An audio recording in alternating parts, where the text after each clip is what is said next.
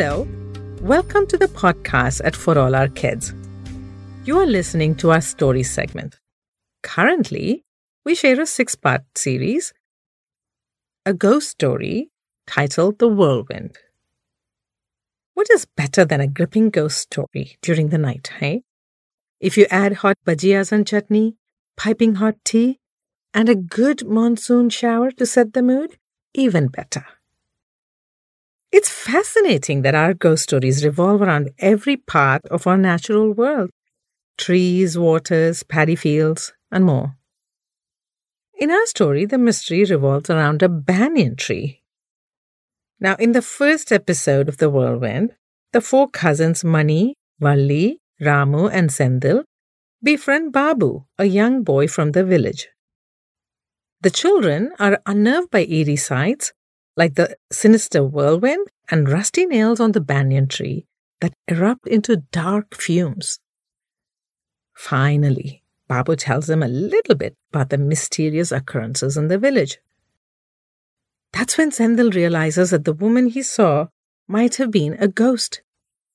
To make matters worse, the 4 cousins have a close encounter with the whirlwind. Who is the mysterious lonely woman? And why does she haunt the village? What does it have to do with our friends? Learn more in the second episode of The Whirlwind, Up in the Air. Senthil, wake up. Are you all right?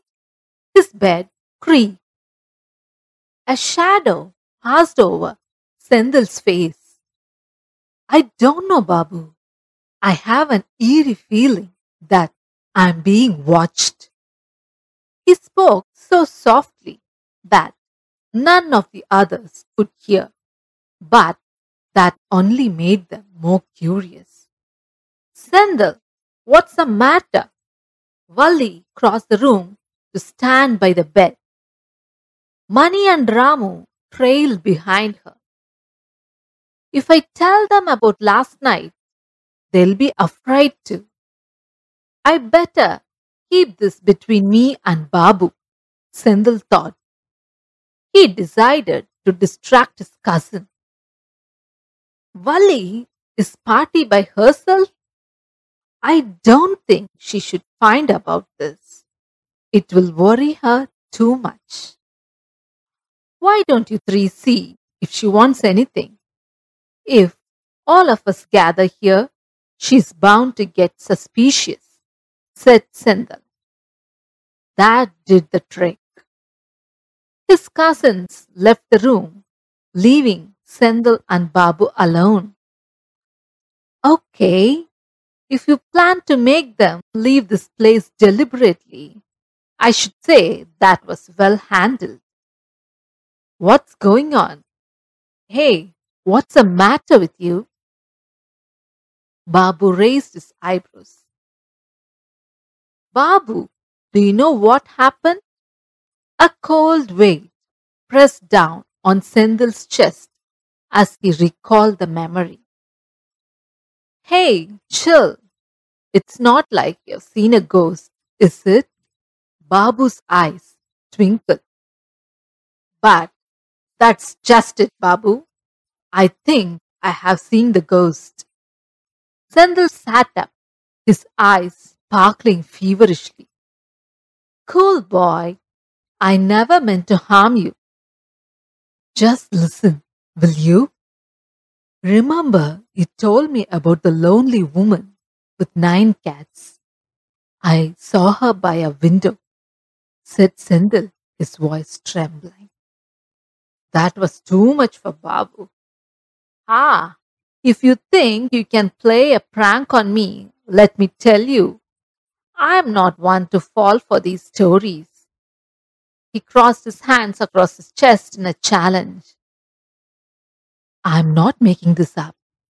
You must help me. I saw the lonely woman. She wore a peculiar nose ring that flickered as if lit by shooting flames of fire. And she had a long black stick with a brass cat. The eyes of the cat shone bright red, just like a nose ring. Senthil was insistent. Babu stood up and regarded him with the narrow eyes. Yes, the despair in Senthil's voice was real, but that wasn't the only reason for his reaction. He heard the story many times, shared by the villagers who encountered the spirit of the lonely woman. Babu swallowed hard. Wait a minute. Have you seen her too? Senthil shook Babu's shoulder. Yes, no, I haven't seen her, but it's just that I can't believe this happened to you. It would have been best if you hadn't pulled that nail out, said Babu. She is a spirit who haunts people. Why didn't you tell me when it happened? He spread his hand out in desperation. It was at night, and I truly thought she was a woman looking for her cats. I had no idea it was a ghost. Senthil hugged him. The room went silent. The boys were lost in their thoughts. How do I safely bring Senthil and others out of this challenge? Babu racked his mind, only to draw a blank. Frustrated, he got up and marched out without a word. When the other three walked into the room sometime later, they found Senthil hunched over, staring at his toes. Come on, Senthil, get off the bed. Let us go out and play, Ramu insisted. In a way, it was a good idea not to let Senthil move. The four returned to their routine, playing cricket and badminton and roaming the streets of Sulal Nagaram. As they played outside the house, one evening their neighbor, Pallavi auntie, called out to them, Hello kids, I hope you are having the time of your life with your grandma. She smiled. Yes, auntie, we are enjoying ourselves. It is a nice change from the busy city. Valli answered politely. Ramu shook his head. I like it here, but I still miss my city. The hustle and bustle of people, malls, play areas, food courts, and more. Auntie, there is some sort of mystery here, isn't there? Mani blurted out. Auntie threw a glance his way, but didn't respond to the probing. That's weird. She's ignoring what I said.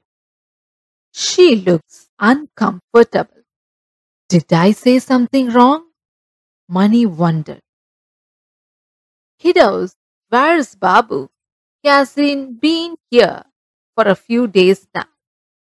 Auntie commented. We are not sure. I think he's busy with some errands, said Senthil. Do me a favor, will you? I made biryani. Can you drop some off at Babu's place? Yeah, we'd be happy to, but we have never been to his house, replied Valli. My dear, this is a small village, not a big city. Just cross the bridge and you'll come to a house with a beautiful garden on the right. That is his home. Auntie pointed to the stream. It seemed like everyone in the village was fond of Babu. Funny, he never spoke about his family. Even Party didn't share much about him. Sure, we'll take the biryani over, Mani nodded. Soon, four of them were on their way. The biryani box tucked under Ramu's arm. Senthil felt peaky. He said, Let's go through the fields to the bridge there. Oh, don't tell me, we go this way, we will come to that blasted banyan tree, right? Ramu grumbled. We have been out playing all day long. I'm just tired. My legs will give away soon. It was their bad luck that even the roundabout route through the fields led them near the tree. Senthil didn't want to look at it, but he could feel the tree's gaze pulling him. It seemed to tower all over the trees as far as his eyes could see. The madness began slowly with a stillness in the air. Then the wind picked up. A dust storm! It's coming this way! Pull together! Hold hands and don't let go! Mani screamed. The four children huddled together, hoping the wind would slow down. Senthil squinted over his shoulder. A faint tendril of smoke swirled around the tree. It was too late to run and find cover. My feet! I can't feel the ground, someone screamed. If they said anything else, the words were swallowed up by the wind. The tree's roots grow into unearthly forms. The children were pulled apart, their bodies thrown at each other, twisting this way and that. Finally, the whirlwind slowed down, and countless hands brought them down. One by one, they landed on their bodies. Where were they? Under the banyan tree? Not again. How on earth did we get here? Asked Valli, nails digging into Ramu's arm. Hush! We don't know. No one here. Not even the old man who chased us that day.